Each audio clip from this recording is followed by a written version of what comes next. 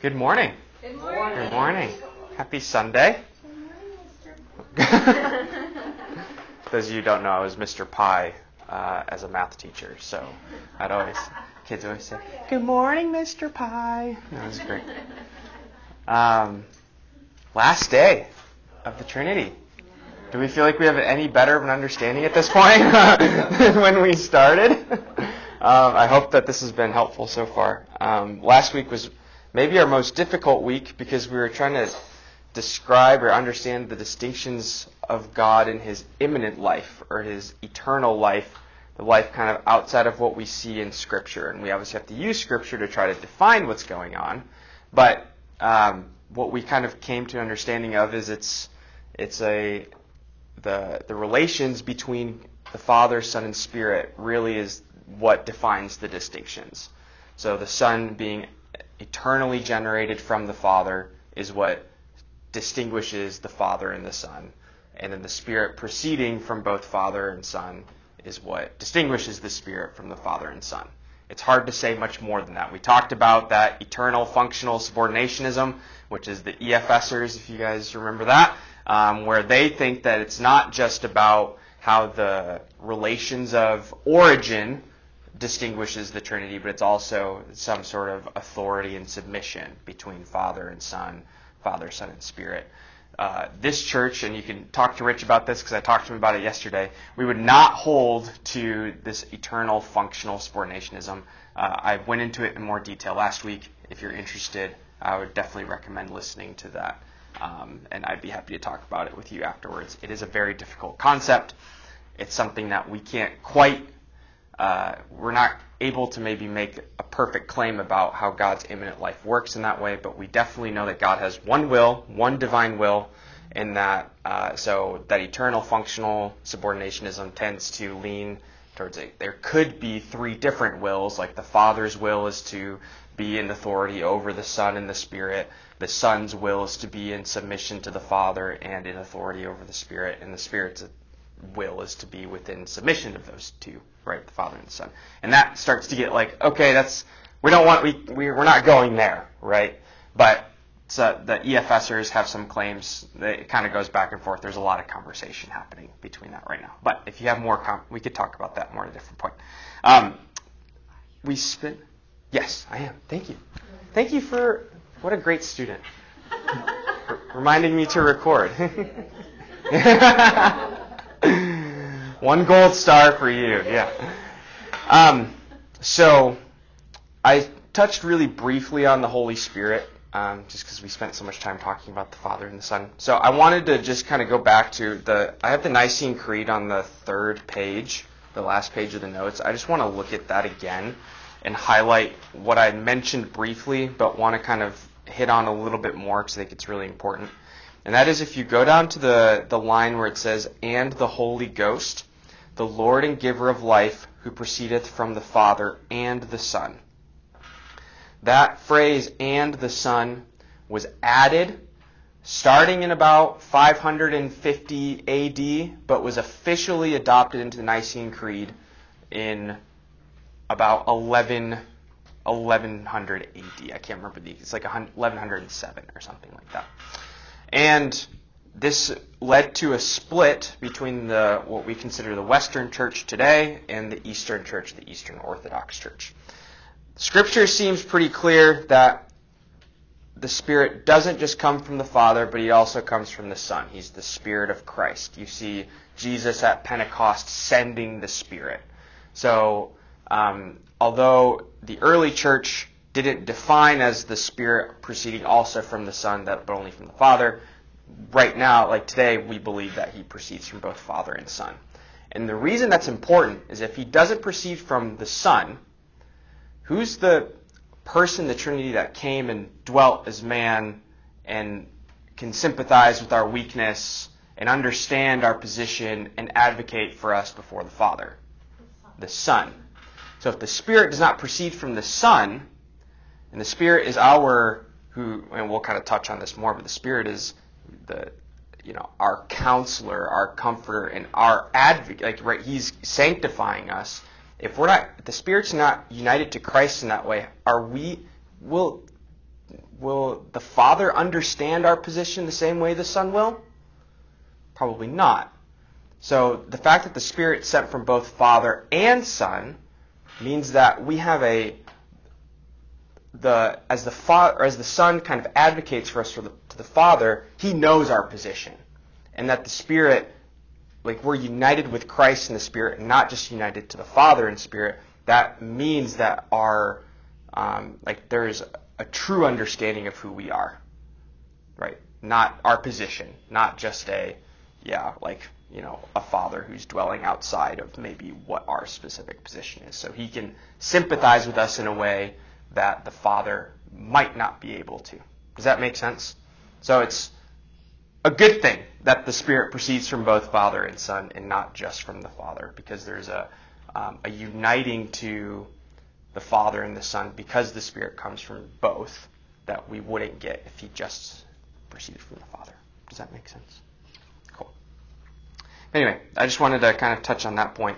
To kind of maybe describe this relation of Father, Son, and Spirit in the imminent life, I've been drawing this kind of diagram where from the Father, the Son is begotten, and then from the Father and the Son, the Holy Spirit proceeds. I'm going to give you a couple pictures of what some theologians have how they've tried to kind of understand this whole Son begotten from the Father and the Spirit proceeding from both Father and Son in a little bit of a different way. So Wayne Grudem, he kind of draws this circle and he puts the Father, the Son, and the Holy Spirit into the circle, and he kind of differentiates them just based off of these kind of dotted lines. So remember, we can't say that the Father, Son, and Spirit are divided in any sort of parts, right? So it's not, these lines can't be solid, because then that would mean Holy Spirit's 1/3 God, Son's 1/3 God, Father's 1/3 God. So really what these dotted lines are is just a distinguishment between the Father, the Son, and the Spirit. Although all three are God, they all encompass that circle. This just kind of highlights the specific distinctions between the three. Whereas it's not, if I was to take this away, it's not that God is either Father, Son, or Spirit, and that he doesn't change who he is based off of how he relates. There is some distinguishment between the three, but what that distinguishment is just how they relate to one another. This is not a perfect, and please, this is not what God looks like, right? This is just a diagram to try to capture some of the things that we've talked about. This does not highlight in any way the actual personalities between the three. It's just more of a picture of how are Father, Son, and Spirit three, and how are they one? They're one in essence, they're three in their personhood, and they have some sort of distinguishment between the three. Does that make sense? Okay. I mentioned last time how Jonathan Edwards likes to think of the Father thinking about himself in such a way that's so perfect that he sees the Son, and that's how he describes the eternal beginning, as the Son being the perfect image or the perfect imprint of the Father. And so that could be drawn in this way, where the Father has a direct line to the Son, and he just sees the Son when he considers himself perfect. Again, these are hopefully just ways to help us think about it more so than to say that this is an absolute. But then Jonathan Edwards would go further and kind of say that the Holy Spirit kind of creates, because the Holy Spirit proceeds from both, that in the fellowship of the Trinity outside of creation, there is a fellowship going on where the Spirit is kind of going back and forth, and the Father and the Son, and the Father is kind of begetting the Son in this kind of way. Where again, all of this is one. They're not. This would all be kind of within a Godhead like that. But that's how Jonathan Edwards might see or describe this relationship between Father, Son, and Spirit. Might be helpful, might not be helpful. Just thought for me, it was kind of helpful to see, at least kind of get a picture of how they might be relating to one another, even if this is not what they actually look like in any way, shape, or form. Cool. I want to go to, really quick, if you guys can turn your Bibles to Jesus' baptism in Matthew 4. Kind of, it's just like, kind of highlights kind of some of the things that we've been talking about. And it also will then kind of be a prelude to us talking about how the Father, the Son, and the Spirit relate to us in creation. So I believe it's Matthew 4.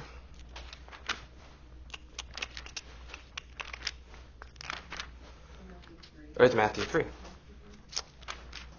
That's that right, the temptations, Matthew 3. All right, so starting at verse 13 in Matthew 3, baptism. Then Jesus came from Galilee to the Jordan to John to be baptized by him. John would have prevented him, saying, "I need to be baptized by you, and do you now come to me?" But Jesus answered him, "Let it be so. Now, for thus it is fitting for us to fulfill all righteousness." Then he consented, and when Jesus was baptized, immediately he went up from the water, and behold, the heavens opened to him, and he saw the Spirit of God descending like a dove and coming to rest on him. And behold, a voice from heaven saying, "This is my beloved Son, with whom I am well pleased."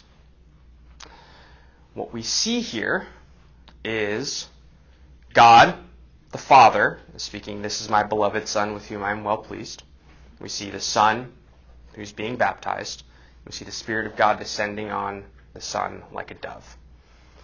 This is a picture in Scripture of what some people have tried to point out as a picture of what the eternal begetting would look like in eternity, where from the Father is giving the Spirit to the Son.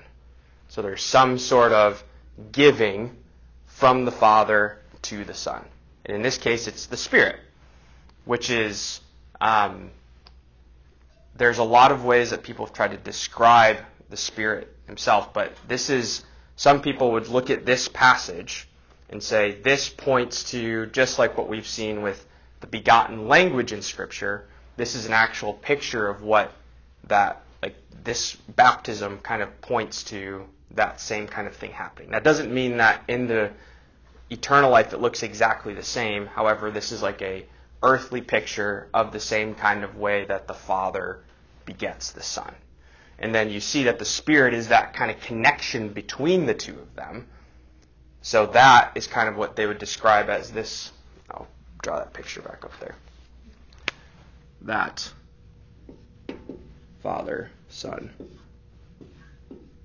In this case, the Spirit goes to the Father, but then because we know that from the Spirit, the Son, from the Son, the Spirit also proceeds, right? So it would go back to the Father in that way, and that's kind of this picture of the begetting.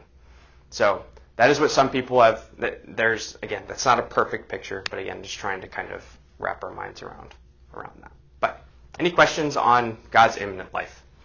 It's the hardest part to talk about. I just kind of wanted to wrap it up a little bit with those pieces. Yeah. I don't fully understand how the Holy Spirit proceeds from the Father to the Son and the Son to the Father.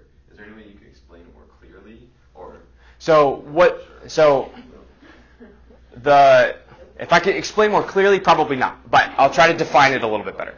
So we see in Scripture, it's clear that the Spirit proceeds from both the Father and the Son, right? And we see that clearly as God, works within creation, but we're trying to define him outside of in his eternal life. So where's the Spirit proceeding to in God's eternal life? If he's proceeding from the Father, he's proceeding from the Father to the Son, and he's proceeding from the Son to the Father. So it's not in this.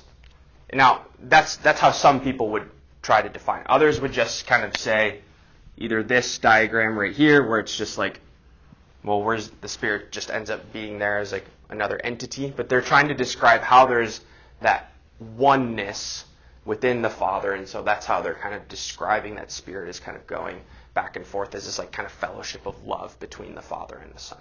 Okay. Does that make sense? Because like we see in Matthew 3, that the Spirit is what the Father is giving the Son, right? And so there is some sort of, at least in Scripture, there seems to be some sort of giving in that. So then we think of that as kind of the proceeding from the Father and from the Son. Just a quick question. Yeah. Where my mind goes is that the Son sent the Holy Spirit onto us as Christians, right? Mm-hmm. So did the Holy Spirit proceed from the Son to us? Within creation. That's his economic life, right? And so we're talking about two different things, right? We're not talking about right now how he's going, because we can see in Scripture that what's happening in, all we can see about God is how he works in our economic life, right? But we're trying to take that and apply it to his immanent life. And so if the Spirit proceeds from the Son to creation, well then he must also proceed from the Son in an eternal sense too. Otherwise, the Son would have to have creation in order for the Spirit to proceed from him. Does that make sense? Yeah. So there must be some sort of proceeding from the Son in eternity as well. Okay. Helpful? Yep. Sweet. Lots of fun terms. I hope the big thing that I want to get away from that I hope that you walk away from this is we can see the Trinity clearly in Scripture and how God works economically, right? And so those things must reveal or reflect how he works in eternity. But to be able to understand how he works in eternity is not something that we can fully grasp because we are not eternal. We are not God. So we're just trying to understand how this works, even though we're only going to, as Dale mentioned last week, we're only going to know in part, but someday we will know in full. But we can see clearly that these things are happening, and so we're just trying to kind of understand how that might work. Cool? Let's talk about his economic life, because I think that's a little bit more tangible. So, before we get into this, so this is kind of understanding the distinctions between God, between the three persons of the Trinity, and how God actually works in creation. So, just a reminder before we actually dig into this, that because God is one in nature, the persons of the Trinity are inseparably united in their external works.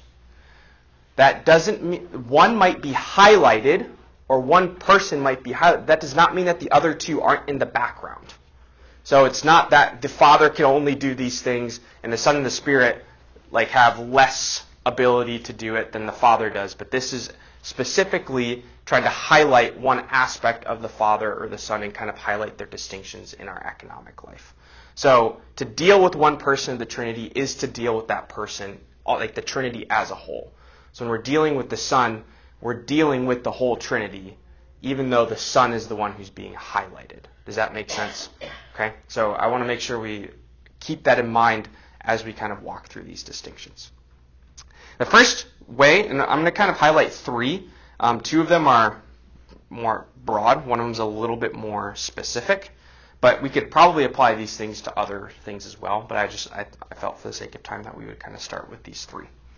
So the first way we see this, the distinctions between God and his economic life is in creation. So Genesis 1:1, I'm going to flip over to that. We see, and this is I'm highlighting Genesis, and this is going to also bring in John 1 as well. In the beginning, God created the heavens and the earth. The earth was without form and void, and darkness was over the face of the deep, and the Spirit of God was hovering over the face of the waters. And God said, "Let there be light," and there was light. This is understood as God the Father being the one who's beginning this process of creation. And what we see here is that the Father is the source and the agent of all things, speaking creation into existence. So it's the Father who is, and some would say, the author of creation. He's the source from which it comes. The Son is the Father's word, carrying out the Father's spoken divine decrees. So the Son, we know that if we go to John 1, the Son is the Word of God.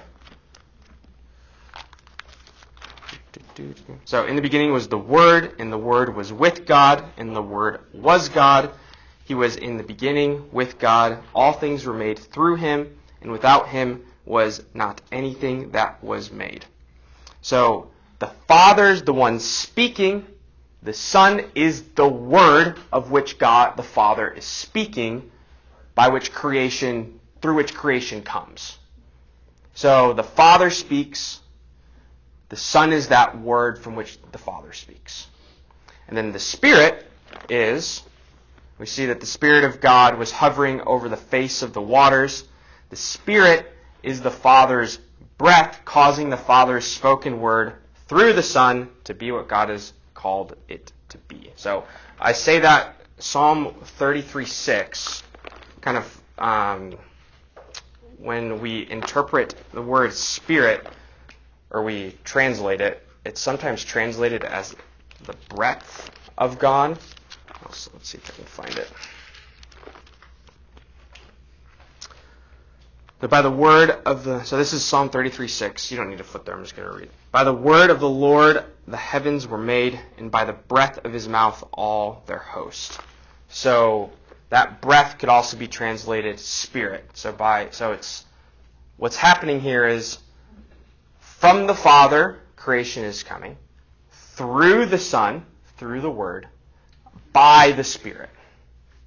So the Son is we can think of, for example, when we were made in God's image, the Son is the image of God. So it's when creation comes, like that, the Son is the actual image in which things were created. The Son is the one who's kind of carrying out this creation from the Father, who's the source or the planner or the author, and it's all empowered by the Spirit who kind of actually makes that creation happen. So the Father's the beginning through the Son, who is the kind of the picture and the word which God has spoken, and the Spirit is the one who's actually kind of carrying out all the things that were spoken through the Son.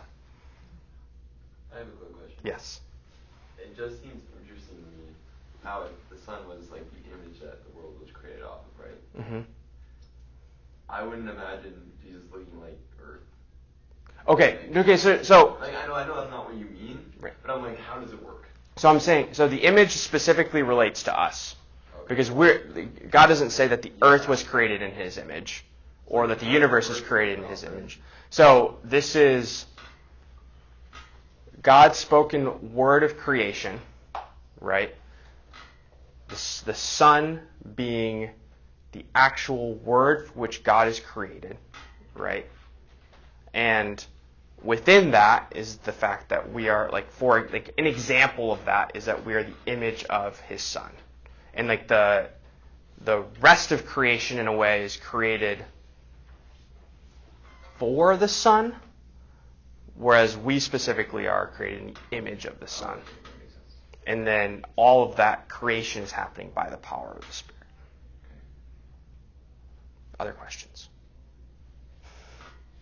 Does it make sense at all, even faintly, remotely? Are we seeing? Okay, so it starts, the Father is the source. The Son is the kind of the word that's actually being carried out, and then the Spirit is the one who who completes the work that is spoken from the Father through the Son. Okay, we're going to see the same pattern again in redemption. So the Father is the author of redemption, and he sent his Son into the world, and you see this in John 3:16. For God so loved the world that he sent his only Son, right? Only begotten, depending on the translation, right? Yes, it is the only begotten, but yeah. So, What does that mean? eternal generation, here we go. So, go back and listen to the other one. Yeah, right. So, we see that again, the Father is the author of the sending of his Son, Right? So God so loved the world that he sent his only Son, that whoever believes in him should not perish but have eternal life. The Son is the one who is sent into the world, who obeyed the Father and accomplished redemption for us. So the Father is the author. The Son goes and accomplishes the Father's work. And we see that. We can highlight a couple places. So John 6:38.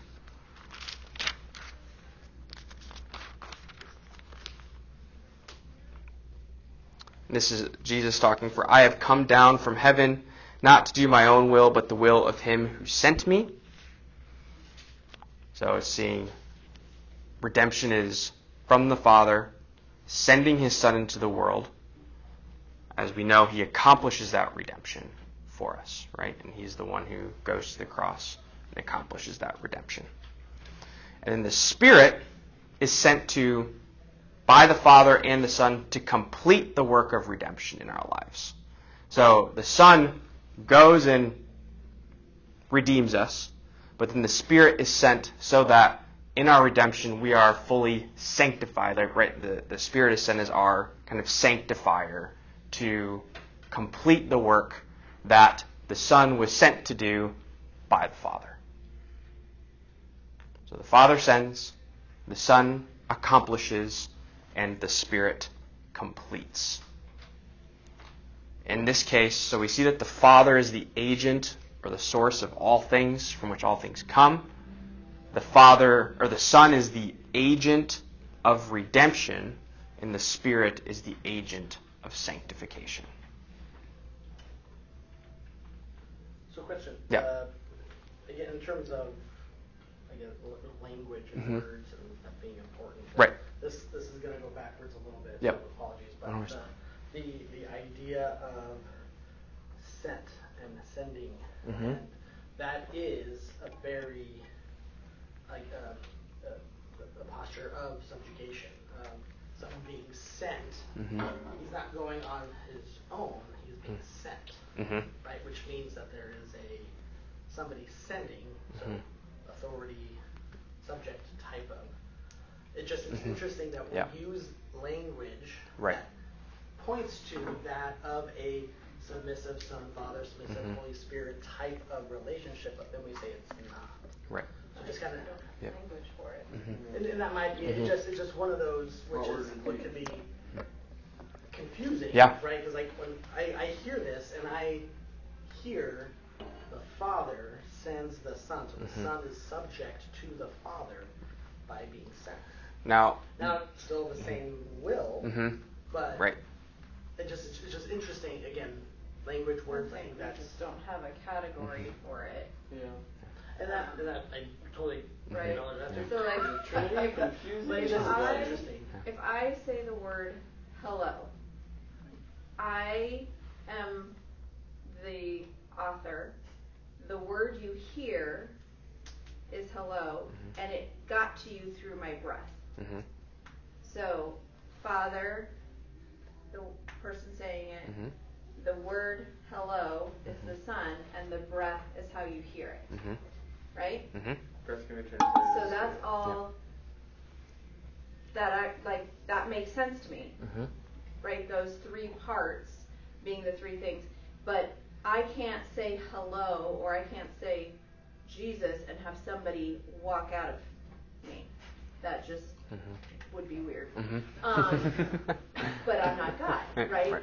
So for economically, think about if that God could do that, where he said save, and then there could be a actual, like Jesus coming to do that, and then through the breath it goes on, right? But we don't have a category to explain that other than sent.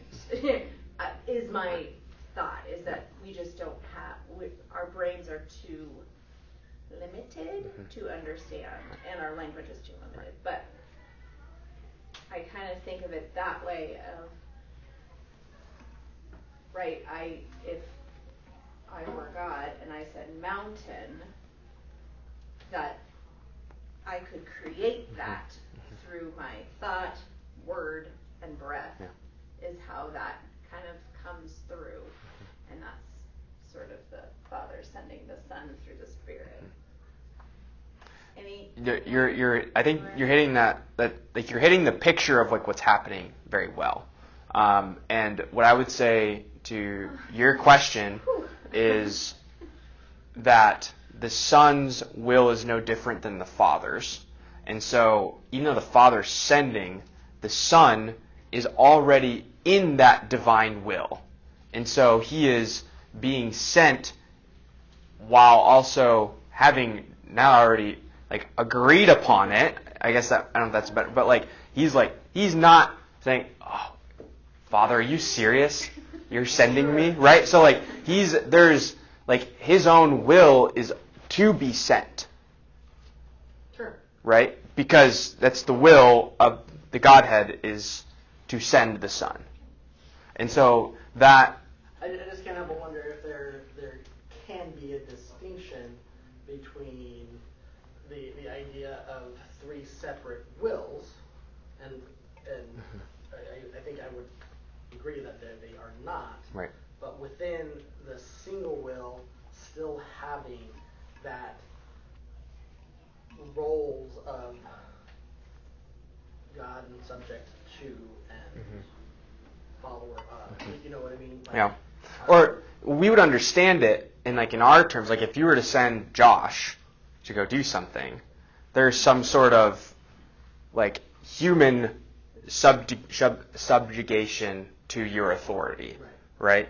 So that's how we understand it. Does that, I guess, there's not, does that necessarily apply in eternity when the Father and the Son have always existed, have one, like Josh's will might not be your will, right? Right. Whereas I don't think we have that picture of understanding like how they can be of one essence and so perfectly united in will that there may not actually be any authority subjugation so much as it's just the distinction of them. If that makes sense. Do you think that in the Garden of Gethsemane, Christ questions the Father's will? So that was we brought that up, and that's a great point. And I was thinking about addressing it again. So we still see in Christ the human and the divine, and so some have understood that the garden as like that's the human because he's the all-knowing God who knows what he's about to go through, and the human being like, I'm going to experience just this intensity of pain that no other being will ever experience. And so the aligning, so that doesn't mean that, and I think that's more of a question of Christology and talking about how the human and the divine will interact with one another.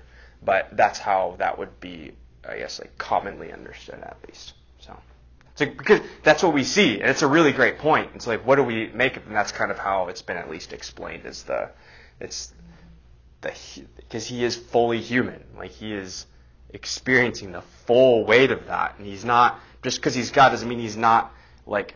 It's like, oh yeah, like I'm just going to stand above while this human experiences it, but I'm not experiencing like it's the God and human both. So that's another thing that we can't fully wrap our minds around, but it's something that is happening, right? So, great point. Any questions on? If we're going to pick up in the 2 Timothy 3:16, all Scripture is breathed out by God. Mm-hmm. It's this somewhere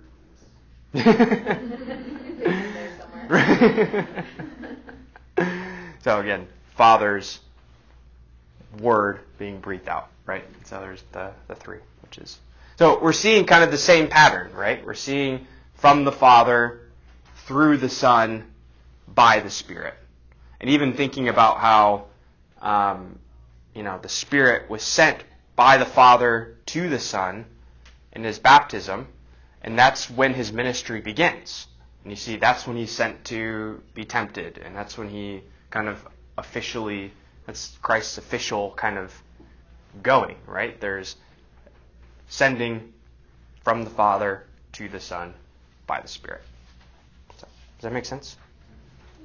It's cool to kind of think about how those three are working together in that way for the accomplishment of these things that we see in our world. Now, something a little bit more, maybe a little bit more laser focused. So those are like creation, obviously, big thing. Redemption, big thing. This is more in applying to specifically. All those things apply to us too. So that's not this, but this is a specific part of like the actual redemption, and that's in our adoption to the Father, and this our adoption to really the Godhead, or being adopted as sons and daughters to God. And so what we see here is actually I'll kind of go through these, and we'll kind of see these in different points. But the Father, in the same way as being the author and architect of creation and redemption, is also the architect of our adoption, predestining us for adoption to himself as sons and daughters, in Ephesians 1:5. So I'm going to show you where we see this. And Ephesians 1 is actually one of the most complete, depictions of the entire Godhead at work. So, Ephesians 1:5. So, starting at the very end of verse 4, in love, he predestined us for adoption to himself as sons through Jesus Christ according to the purpose of his will. So, the Father, again, is the author of our adoption, and he declares us as sons, declares us to be his children upon faith in his sons. And then this goes back to John 1, where we see John 1:12. But to all who did receive him, that is Jesus, who believed in his name, he gave the right to become children of God. So the Father, again, is kind of the author, the source, the architect, however you want to think of it, of our adoption. We are adopted through Christ. And we see that in Ephesians 1:5. And in a way, this ends up kind of being, this is kind of the model for our adoption, is that's through Christ. But Ephesians 1:3 first. Blessed be the God and Father of our Lord Jesus Christ, who has blessed us in Christ with every spiritual blessing in the heavenly places. So just as Christ, who is the Son of God, has every spiritual blessing, so we in our adoption receive every spiritual blessing that Christ has received through his redemption. Or that we receive it through his redemption. Right? He predestined us for adoption, right, to himself as sons through Jesus Christ. So again, the Father is the architect of our adoption. We are adopted through Christ because he's the one who's redeemed us, giving us the right to be called children of God, to receive every spiritual blessing, and enjoy all the benefits of being God's children. And this is happening because of Christ. And then the Holy Spirit is the imprint of our adoption, who is sent by the Father and the Son to perfect their work in us, to conform us to the image of the Son, and to be able to approach God as our Father. So that's in Romans 8, which is also a very beautiful kind of depiction of what's happening within the Godhead. But Romans 8:15. I'll start with verse 14. For all who are led by the Spirit of God are sons of God. For you did not receive the spirit of slavery to fall back into fear, but you who have received the Spirit of adoption as sons, by whom we cry, Abba, Father. So it's the Spirit who kind of completes this adoption in us, who creates that imprint. So we're adopted because of Christ from the Father, And it's the Spirit who is conforming us into the image of his Son in that adoption so that we might cry out, Abba, Father, to be children of the Father through the Son by the Spirit. Does that make sense? Which is really cool. And in terms of thinking about our spiritual life, the fact that the Son has sent his very Spirit to us to complete this work in us is the guarantee of our adoption to the Father because of what the Son has done. And so we can cry, and this is where we're going to this kind of completes the actual, there's probably more things that we could say, and I don't want to, there's going to be classes on specific, who Jesus is, and we'll do 4 weeks of talking about very even more specific things about Jesus.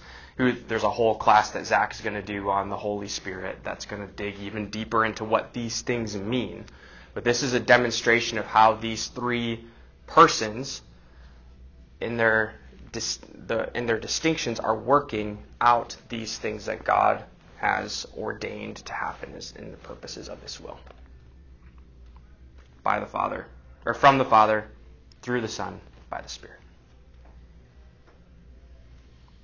Questions? No? Okay. So, that's kind of the summary.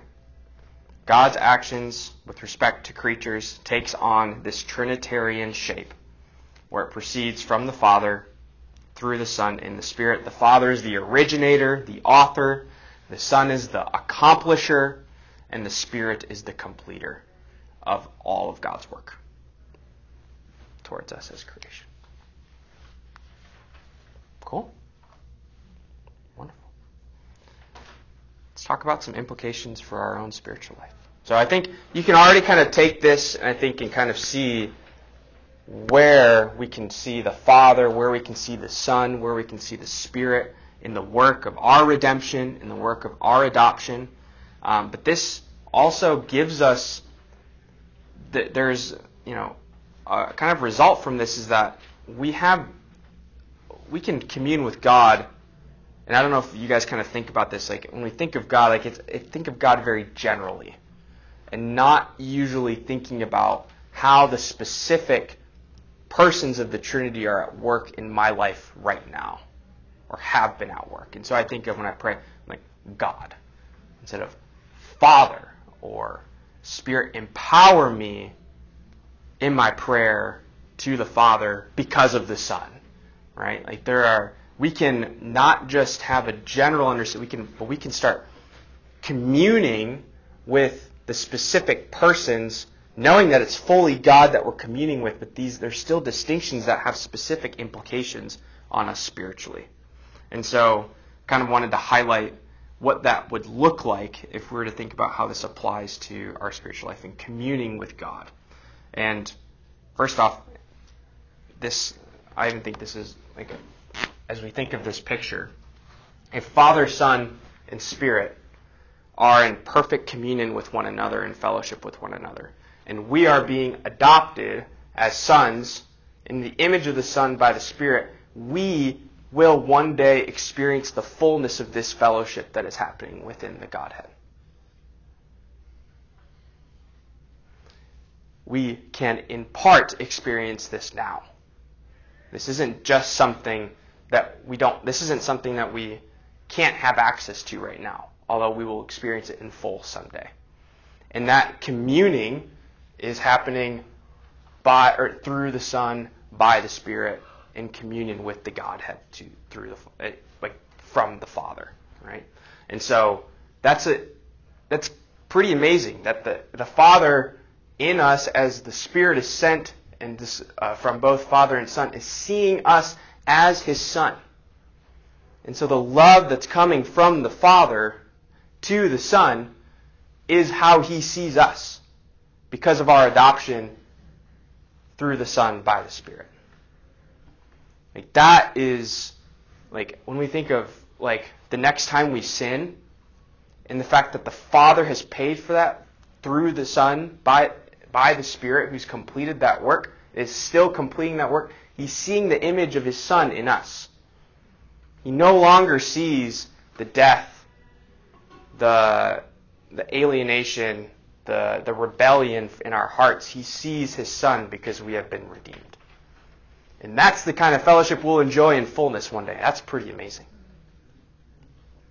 So, that's kind of, as we think of communing with God, some people have actually even argued that those who don't enjoy the fellowship with all three persons of the Trinity are missing out. That doesn't mean that, when you commune with the Spirit, you're not communing with the Father and the Son as well, because it's fully God. But to think of communing with each of the persons specifically can enhance your communion with God. So, as we think, I kind of defined it right there, but I'll just read it.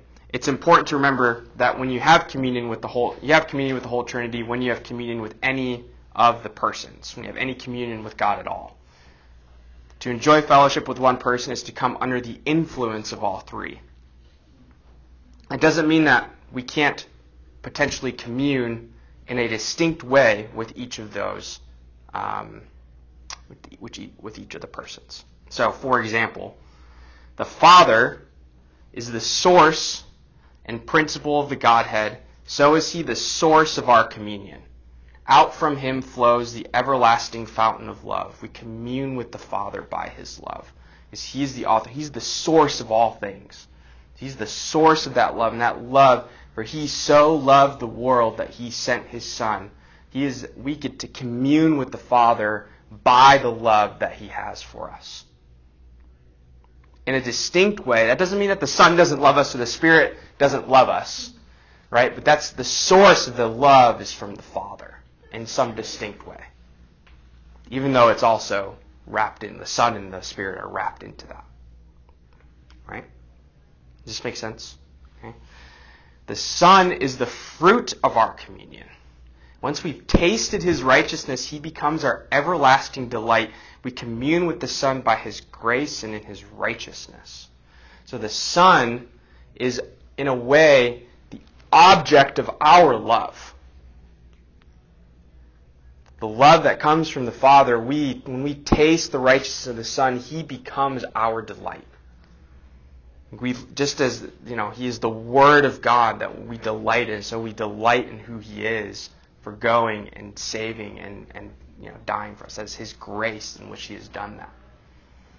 So, in a way, as we sing the song, "All I Have is Christ," right? Like we are communing with Christ in that specific way because of his grace and in his righteousness. And the Spirit is the deliverer of our communion. Just as he proceeds from the Father and the Son, so he brings us into communion with the Father and the Son. The Spirit is our helper, our comforter, consoling us in all the promises that are ours in Christ. We commune with the Spirit by his consolation and his comfort. So whenever we forget the promises of Christ, it's the Spirit who brings us and reminds us who Christ is. The Spirit who consoles us as we are being sanctified in Christ by the Spirit. It's the Spirit who comforts us in our afflictions. It's the Spirit who leads us to further love of Christ because of the love of the Father. And so the Spirit in some ways that's in a way we can specifically commune with the Spirit. Does this make sense? Any questions on those? It's like a kind of as we think about, so remember, if you're praying or you're thinking of the Spirit, that doesn't mean that the Father and the Son are absent in that, or that when you're, delighting in the Son, that doesn't mean that the Spirit and the Father are absent from it. The very love is love of the Father because he's the source of all that, and the Spirit is the one who is moving our hearts to love the Son. Right? But there's a specific delight in the Son that we are enraptured in because of the Spirit and from the Father. Is the distinctions kind of making sense? Is there one that would particularly be our sustainer? Sustainer would fall under that, the Spirit, right? The Spirit sustaining us so the guarantee of the Spirit, if it's the very Spirit of Christ, that Spirit is the kind of the imprint on us to be conformed to that image. So the Spirit as our comforter, our consoler, our sustainer to complete that work that Christ began at redemption. Yeah, great question. Cool.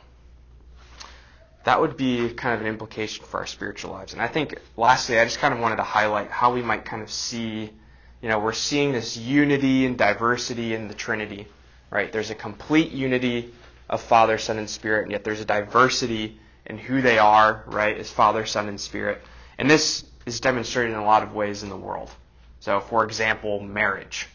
Marriage is two persons coming together in remarkable unity of body, mind, and spirit. Right?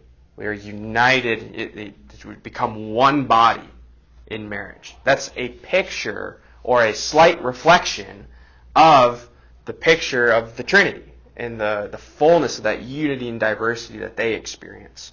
And so even when we think of, let us create man in our image, the full that fellowship that the Father, Son, and Spirit are having in a small, faint, not even close to experiencing the same kind of fellowship the Father and Son have, and the Spirit have, there's some sort of picture of that within a marriage in the unity that is enjoyed between a husband and a wife. Two persons coming together as one. In the church, many members, yet one body, it resembles the human body. If you read 1 Corinthians 12, it talks about the eye and all these different components of the body and how they're all working together as one body, many members. Now, this is not a picture because the eye is not the whole body, whereas the Spirit is the whole of God and the Son is right. However, there's that same kind of unity that we seek within the body of Christ is that which is perfectly experienced in the Godhead. And so, as we seek unity, we seek the same type of unity as is happening with the Father, the Son, and the Spirit. God's purposes in redemption, the history of the universe. Both Jews and Gentiles, all, regardless of how they look, regardless of where they're from, regardless of how much money they have, are united in Christ. Right? So, a diversity of beings united as one in Christ. Again, a very faint picture. And our everyday activities, the labor force, social organizations, musical performances, athletic teams, the best pictures, or like the best sports teams, are those who are united in one. The best musical performances are when you can't tell a difference because it works together, right? It's a faint picture, again, of this unity that we have, that the Father, the Son, and the Spirit have, that we get to experience and witness on a daily basis. So, yeah, any questions? How long did we go? Wow, that went by so fast. Do we have? Thank you, first of all, for you guys just coming. This has been a lot of fun. Is there any lingering questions about the Trinity that you guys have been like, I hope Yoel goes over this that I haven't heard of yet? Like, is there anything there that I could at least take a stab at? I hope that this has been enriching for you, and that, although it's I kind of go back to that idea of we know what we know. Here's what we know. Now I hope that your knowledge is a little bit more, but also as your knowledge is more, that means that you realize how much more you don't know because the radius of the circle has gotten bigger, right? But I hope that this I pray that this is enriching and brings greater delight and communion with our God, who is so amazing and beyond comprehension. Yeah. Any last questions? No? Thank you so much. Thank you. And hope you guys have a wonderful Sunday. Yeah.